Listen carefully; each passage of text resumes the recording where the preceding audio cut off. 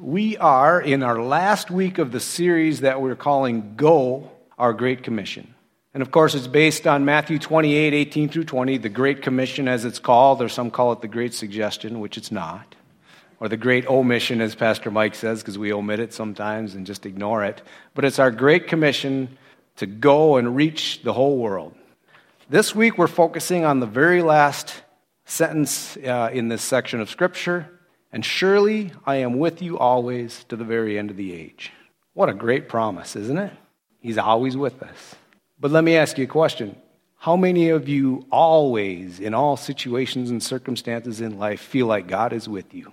Or let me put it this way. How many of you have been through or maybe in a position in life right now where you're going through something or there's been a tragedy or a disappointment or a something and you're going, God, where are you? Just feel you're not even there. Do you even understand where I'm at? Do you care? And you're seeking God maybe, but surely I'm with you always? Man, I don't feel that. We've all been there, right? Surely I am with you always, he says. That's similar to Hebrews 13:5, where he says, I'll never leave you or forsake you. Or let's read Deuteronomy 31:6. He says, be strong and courageous.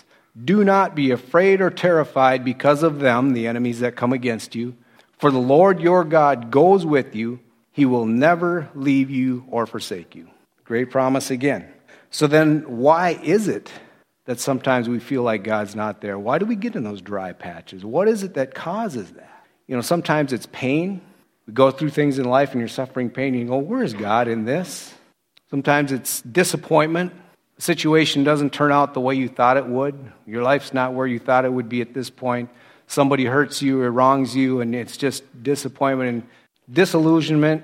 So you just are confused and going, where is God in this? Sometimes it's just we're living by our emotions. We got to be careful of that. You can get wrapped up in that. Let your emotions take over and just keep on thinking the negative thoughts and keep on buying into the lies, and we got to take charge over that. And then sometimes it's that we ourselves have faded away from God, right? I don't know, you get lazy or whatever, and you just start reading the Scriptures less. You stop praying as often. Slowly fade, slowly fade. Then you get in a tough situation, and you go, where's God? Well, it was you that walked away, not him. So we've got to be careful of that as well. That can happen really easily. And sometimes that can happen as a result of the pain, the disillusionment, the disappointment. You just lose hope in God and confidence and you just start to fade away. And there you are in this spot again going, where's God? So we need to be careful of that. So let's look at an example in the Bible of people experiencing this pain and disappointment in God. We're going to read John 11, 1 through 7 about Mary and Martha. Now a man named Lazarus was sick. He was from Bethany, the village of Mary and her sister Martha. This Mary, whose brother Lazarus now lay sick, was the same one who poured perfume on the Lord and wiped his feet with her hair. So they had history. They knew Jesus. So the sisters sent word to Jesus, Lord, the one you love is sick. When he heard this, Jesus said, this sickness will not end in death. No, it is for God's glory, so that God's Son may be glorified through it. Pay attention to that. Jesus knew what was going to happen, right? This is going to be for God's glory. He had it all figured out. Okay, next verse. Jesus loved Martha and her sister and Lazarus. Yet, when he heard that Lazarus was sick, he stayed where he was 2 more days. Then he said to his disciples, let us go back to Judea. So this is a family that Jesus knew well, had history with. Lazarus was one that he loved, good friend of his. They'd been watching him, his ministry. He'd been out healing people left and right, healing sickness and disease and doing all kinds of cool things. And Lazarus is sick, and they're like, oh, he's sick, but we know Jesus. And he's healing people and everything. So send word to him that Lazarus is sick and surely all will be fine. And then Jesus decides to hang out for a couple of days before he heads out and Lazarus dies. Imagine Mary and Martha's disappointment, disillusionment when Jesus didn't show up. They know him personally, the Son of God, the Savior of the world, and he just doesn't show up and their brother dies. This is one of those situations when it's pretty easy to let disillusionment and bitterness and anger and resentment and everything else siphon into our lives, right? Just imagine where they were at. And they reacted very differently, really, which is neat for me. It's a good example to see different ways that we can react in these situations. It says when Jesus did finally come, Martha ran out to meet him where he was at. Mary didn't. She stayed in the house. Martha said, Lord, if you would have been here, you wouldn't have died. But I know that the Father will give you anything that you ask. So she was saying, oh man, if you would have been here, you wouldn't have died. But I still trust you. I still have faith. I know you're the Son of God. I love you. Mary didn't even come out of the house. And I think from reading through it and looking at all that happened, I think there was a little bit of bitterness and anger there and resentment. And she's like, I'm not even going out to see him. And she said, when finally then they sent for her, they had to hand for her, hey, Jesus is asking for you. Fine, she goes out there and she says basically the same thing that Martha said, but in a very different way. If you would have been here, you wouldn't have died. And then she wept bitterly. She had no hope at all. So they responded differently, didn't they? And we all respond to things differently, but we have to be aware of that and be careful of how we respond to different things. So when they were devastated and going through all this, did Jesus just not care? Is that why he didn't show up? Was he not aware that they were grieving and in this place? Well, of course he did. Let's jump down to verses 33 through 35. When Jesus saw her weeping, and the Jews who had come alongside with her also weeping, he was deeply moved in spirit and troubled. Where have you laid him? He asked. Come and see, Lord, they replied.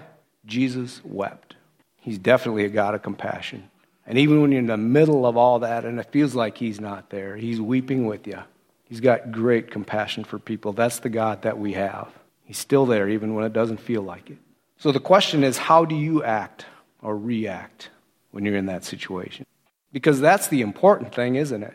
We are going to have pain. We are going to have disappointments. That's one of the promises of the Bible we like to ignore or not really pay attention to. In this world, you will have trouble, God told us. You'll have sickness, you'll have disease, pain. You will. Don't be surprised when you do. That's part of this life. But when you do, he promises to always be with you. That's the good part. So if we're going to experience pain and suffering just like everybody else, then what differentiates us? Remember, Pastor Mike said that his controversial statement of this series was that personal witnessing, telling people about God, is not our most powerful evangelistic tool. That's his belief, and I agree. Our most powerful evangelistic tool is living the life God called us to. The life of abundance, the life of trust in him, of faith in him. So, if that's our most powerful witness, we're going to experience pain and disappointments like everybody else, then the important thing is how we act within that situation, isn't it? Because that's what's going to speak volumes to somebody else. That's how we're going to fulfill the Great Commission. They're going to look at you and go, what happened? And you're just calm like a rock, and you say you have faith in God, and he's going to get you through it, and you come out in victory on top after. Wow, I want some of that. That's our strongest evangelistic tool. And unfortunately, we have to go through this stuff to learn, to grow, and to shine that light. That's the only way people are going to see it, is if we're going through things. So don't be surprised when tough times come. God didn't leave you. He's still there. He's got you. Just hang in there. Let's look at another example. Maybe you react sometimes like the 12 spies who were sent into Canaan. Remember the children of Israel, they sent them in to spy out the land, and they felt like God had deserted them and left them to die in the wilderness. Let's read Numbers 13. We'll start with verses 1 through 3. So the Lord said to Moses, send some men to explore the land of Canaan, which I am giving to the Israelites. Pay attention to that. He said, I'm giving this to you. Go check it out. From each ancestral tribe, send one of its leaders. So at the Lord's command, Moses sent them out from the desert of Paran. All of them were leaders of the Israelites. So this is the children of Israel who were in slavery in Egypt.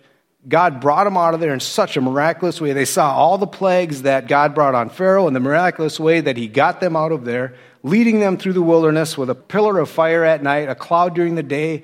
I mean, just unbelievable, miraculous things they saw all the way through. And here they are, right on the edge of the land of Canaan, the land flowing with milk and honey, this great land that he had promised to them. Now, there's the land that I said I'm going to give to you. Go check it out. So they send 12 spies in to check out the land and see what it's like. So let's see what they find out. So this is later. We're going to skip down to verse 21 and see what happened. So they went up and explored the land from the desert of Zin as far as Rehob, north of Lebo-Hamath. They went up through Negev and came to Hebron, where Ahiman, Sheshai, and Talmai, the descendants of Anak, lived. Hebron had been built 7 years before Zoan in Egypt. When they reached the valley of Eshcol, they cut off a branch bearing a single cluster of grapes. 2 of them carried it on a pole between them. That's a cluster of grapes, along with some pomegranates and figs. That place was called the Valley of Eshcol because of the cluster of grapes the Israelites cut off there. At the end of 40 days, they returned from exploring the land. They came back to Moses and Aaron and the whole Israelite community at Kadesh in the desert of Paran. There they reported to them and to the whole assembly and showed them the fruit of the land. They gave Moses this account: "We went into the land to which you sent us, and it does flow with milk and honey. Here is the fruit. But," I hate when there's a but in there, "but the people who live there are powerful, and the cities are fortified and very large. We even saw descendants of Anak there. The Amalekites live in Negev. The Hittites, Jebusites, and Amorites live in the hill country, and the Canaanites live near the sea and along the Jordan." Then Caleb silenced the people before Moses and said, "We should go up and take possession of the land, for we can certainly do it." But the men who had gone up with him said, "We can't attack those people. They're stronger than we are." And they spread bad word among the Israelites, a bad report about the land they had explored. They said, "The land we explored devours those living in it. All the people we saw there are of great size. We saw the Nephilim there, the descendants of Anak came from Nephilim. We seemed like grasshoppers in our own eyes, and we looked the same to them." So 2 different opinions of what's going on. Caleb knew that God had promised this land to him, and man, it's flowing with milk and honey, and sure, there's giants and fortified cities, but God said he's giving it to us. Let's go. And the rest of them didn't have their eyes on God, did they? They say all this stuff and went, "Oh, we can't do this." And after this, they go on to grumble and complain and say, "Oh, God should have just left us in Egypt. It'd be better, at least we'd have food. He led us out here to the wilderness to die. He's going to leave us die out here." Buying into all the negativity and going on more and more and more. How do you think that went over for them? This is serious. How we react in a tough situation is everything. Let's jump down to the next chapter, 14 and verses 11 through 12. The Lord said to Moses, "How long will these people treat me with contempt? How long will they refuse to believe in me in spite of all the miraculous signs I performed for them? I will strike them down with a plague and destroy them, but I will make you into a nation greater and stronger than they." Ooh, wow. I don't want to be on that side of God, do you? Imagine, though, he's doing all these miracles, he's leading them through there, and then they go, "Oh, he's left us here to die," complaining, and boy, that doesn't go over well with God. We got to be sure that we're reacting in the right way when things come our way. Now, Moses and Aaron pled with God and prayed and pled with God, and he did eventually forgive them, but there were still consequences. So let's jump down to verses 20 through 24. The Lord replied, "I've forgiven them as you asked.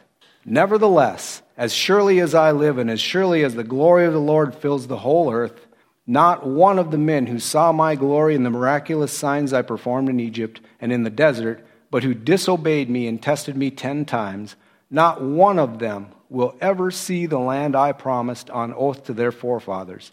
No one who has treated me with contempt will ever see it.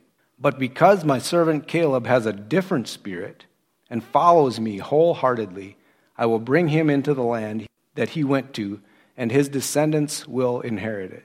So he's like, "Okay, I'll forgive them. I won't strike them down with a plague and destroy them, but they're not going to see this land I promised them because they totally lost faith in me and are complaining and grumbling. But Caleb, him and his descendants, will take over the land." It's really important how we respond. I want to share with you my story, the latest section of my life where I've experienced this. That's kind of what it's about, is you go through things and you learn something and then you go through something. God just can't make it easy, can he? We have to go through ups and downs and things in order to learn and grow, as long as we're learning from it. And then the next time we're like, oh, I see what this is. And that's the way life is. We just got to continually grow. Most of you know probably that I was at one time full-time on staff here at Good Hope Church. I was the associate pastor here for about 1.5 years, and now I'm not. It's been actually over 2 years since I've been on staff here and been a pastor. And why is that? Well, it's kind of a long story, first of all, how I even became a pastor. We don't have time to get into the whole thing, but I had a great career going, good thing going, with an organization that loved me, had big plans for me. I was doing very well for myself, just loved what I did. things are going good, and I was serving God too, every day seeking God. How can you use me today for your glory? Just help me to be a person of integrity and shine your light in this dark world. Seeking Him. I was on the worship team here. I was serving on the board of Good Hope Church. And in the meantime, I found out I had the opportunity through the Minnesota School of Ministry to go through classes and courses to be credentialed and licensed as a pastor. And I thought, boy, I've always wanted to do that. I don't really care if I have the piece of paper. I don't want to be a pastor. I'll never be a pastor anyway. But boy, to dig in and learn that and just grow and understand the scriptures and everything better, I've always wanted to do that. I'm going to do that. So I did. I started, learning and growing. And after a year of doing that, I got credentialed. Okay, I'm a pastor, but whatever. But this has really been a good experience, so I'm going to keep going. And in the middle of all that, I'm on the board of the church here, and Pastor Mike starts talking about, we're growing really fast. We had, at that time, only half a building, no classrooms for kids or anything, and we knew that we were going to have to do something because we were growing fast. And Pastor Mike says, I'm to the point where, we're growing. I need help. He says, I'm really thinking that it might be time to start thinking about maybe an associate pastor, but it's kind of an impossible thing. But boy, would it be great if we could find someone who's a pastor and had construction experience and maybe management experience that could manage this project, because, trying to fulfill the pastoral duties and manage that, he would have even less hair than he does now. And it just sparked in me. It's like, hey, that's me. I'm a pastor now, and I've got years of construction. No way I'm giving up what I got. No, I got a good thing going. No, that just doesn't even make sense. And I dismissed it. But it just kept on and kept on and kept on going in my head. And finally I said, well, God, I want to do whatever you want me to do. I got to mention this to Pastor Mike. And I sent him an email and said, I don't know. This is what I'm kind of thinking. Met and talked. Anyway, long story short, next thing I know, I'm the associate pastor at Good Hope Church. So basically, the whole first year that I was on staff was managing that building project. And that was great. It was great to be able to serve in that way and get that done and make it happen. And then as that wound down and I started to move more into just pastoral duties, I just had this thing in me, this uncomfortable, I look back on it now and I like to call it a holy unrest, because I recognize that it was the Holy Spirit prompting me. But at the time, I'm like, I'm not in the right place. I shouldn't be here. I shouldn't be doing this. This is not right. And I'm like, well, what do you mean? I'm a pastor now. My parents are proud of me of that. It's my family history. My brother's a missionary in Thailand, been there 25 years. I got another cousin who was a pastor and now runs the Lake Geneva Christian Center. And now I'm a pastor, and now I'm supposed to just not be. God called me to be a pastor. What's going on? But I could not shake it. It was just there pushing me. And God has spoke to me that way before. He has to make me uncomfortable, to get me to move. I heard a story of what it takes to make people change. And it's, down south, they're sitting out on the porch talking, a guy and his neighbor, and his dog is laying there, and he's just whimpering, whining. He goes, man, what's wrong with your dog? He said, oh, there's a nail right there in the porch sticking out, and he's laying on it. He's like, well, why doesn't he move? Well, it doesn't hurt enough yet to make him move. Isn't that kind of how we are? It's got to hurt quite a bit to make us move, And so I'm in the middle of this going, what do I do? So I went to Pastor Mike and said, do you think it's possible? It's miraculous how God put me here. Did he put me here to get that building project done and now he's done with me? Or is that possible? I don't know. Let's pray about it. And he was gracious enough to work with me through that. And eventually I ended up stepping down as associate pastor. But imagine my disillusionment and disappointment and, God, what are you doing? And embarrassment from my family. Everything. It's like, what's going on? So what now? He's not giving me that next step. Well, I had a side business. I went on doing that. I worked for another company for about a year. And just saying, God, how can you use me today? I'm trusting you. Help use me today. How can I be an example? How can you use me to touch someone today? I'm just doing my thing. So that was about a year and a half, 2 years of just going, God, where are you? What are you doing? And that's tough to take. So how we react in those situations is important. I'll finish the story a little later, but first of all, has God left you? Seriously, where you're at in life, are you at a point where it feels like God's not there? And what is he doing? Or another question, have you left God? Have you faded? And sometimes that's a result of the first, seeing that pain and disillusionment and being in that spot where I don't think God's even here. And then you just start to fade away and you get there. Has he left you? You believe the scriptures are true. Then let's read a bunch of scriptures and see what God has to say about this. Let's start with Hebrews 13, 5 and 6. Keep your lives free from the love of money and be content with what you have, because God has said, never will I leave you, never will I forsake you.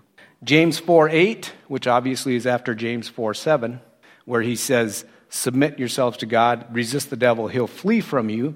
Then he says, come near to God, and he will come near to you. Come near to God, he'll come near to you. Wash your hands, you sinners, and purify your hearts, you double-minded. Deuteronomy 1:30 says this, the Lord your God, who is going before you, will fight for you as he did for you in Egypt before your very eyes. He's going before you. He's preparing the way. Deuteronomy 31:8 says, the Lord himself goes before you and will be with you. He will never leave you nor forsake you. Do not be afraid or discouraged. And then finally, Isaiah 45:2 says, I will go before you and will level the mountains. I will break down gates of bronze and cut through bars of iron. Promises from God's word. When it doesn't feel like he's there, is he there? He's going ahead of you. He's got to figure it out. Relax. God's got the plan. He's got to figure it out. And here's what he did for me. Here's what's going on now. About a year ago, I think it was, I just started to get that prick in my spirit again, saying, move. I got the next thing for you. Go. Well, what is it? I've been seeking you for this forever, and it feels like you're not even there. And all of a sudden now I'm feeling move. What do I do? Is it full-time ministry again? Is it what? What is it? And I just really felt that I should seek out maybe employment in the industry that I was previously in and just see if God maybe just wants to help me shine his light in that world again. I don't know.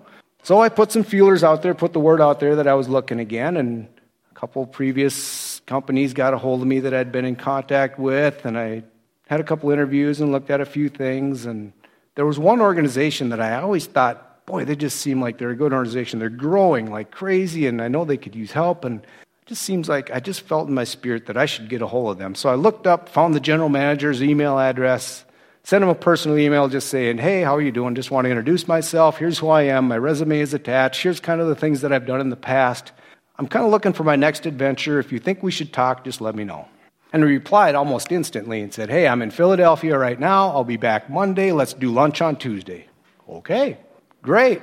So we did. Seemed like a good guy, a really good mission. We seemed to really relate on a good level of things we wanted to accomplish. Just seemed really cool. Met again later with him and another principal of the organization, and through a couple more meetings and talking, he offered me a position. They used to be just a little family-owned dealership and are just exploding like crazy. 70 employees now, and processes and procedures just weren't in place because they grew so fast they didn't know what to do.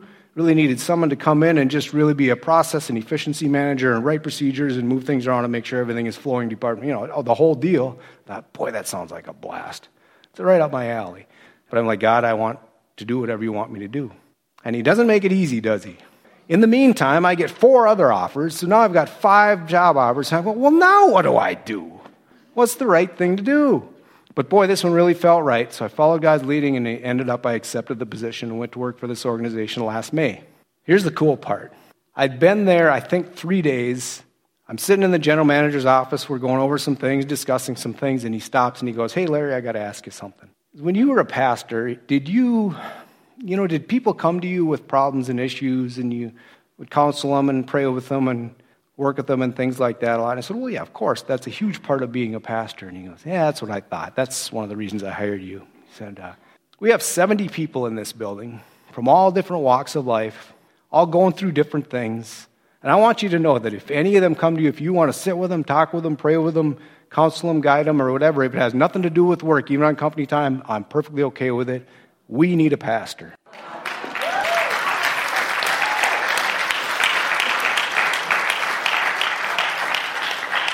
Isn't that cool? I was in the middle of that whole long time going, God, where are you? It's like, relax, I got it figured out. God hasn't left you. He hasn't forsaken you. He's there. He's going before you. What an awesome thing. And it seems like so hard when you're in the middle of it all, but he's got it figured out. Just trust him. Keep seeking him. How can you use me today? What do you want me to do today? When you're doing a menial job, who can I smile at today that it's going to make a difference? How can I just shine your light and be an example of your integrity, of your character? And he's got to figure it out. He'll guide you, put you right where he wants you. You just keep seeking him. God is so good. He's with you. The story of the prodigal son, when he basically pretty much insulted his father and said, I don't want to work for you anymore. I don't want to be here. Give me everything that's owed to me, my entire inheritance. And he went off and squandered it and spent everything. And pretty soon he's broke. He's got nothing left. He's eating the slop from the pig troughs. Finally, he says, I'm going back home. Best I can do, I'm going to ask my father if he'll take me back as one of his servants. And so he goes home to ask Dad if he can be one of his servants, just so he'll have enough to eat and everything. And how does the father react? Let's read Luke 15:20. So he got up and he went to his father, but while he was still a long way off, his father saw him and was filled with compassion for him. He ran to his son, threw his arms around him, and kissed him. If you're in that place where you've faded, that's what he's waiting for. Just turn towards him. He'll come running. He'll wrap his arms around you. If it feels like he's not there, he'll tell you he's there. And if you're in that position of wondering what's going on, relax. God's got it. Keep trusting him. Keep seeking him every day. He's got it. Just spend some time with him. Just turn towards him. He's waiting, just like the prodigal son's father. He's waiting. Just turn. If you faded from God, just turn to God. That's my challenge to you today. Let's pray. Thank you, God, so much that you don't leave us hanging. That even when it seems sometimes like you're not there, God, you have a purpose. You've got a plan. Just like with Lazarus, you said, this is not going to end in final death right now. It's going to be glorifying to God.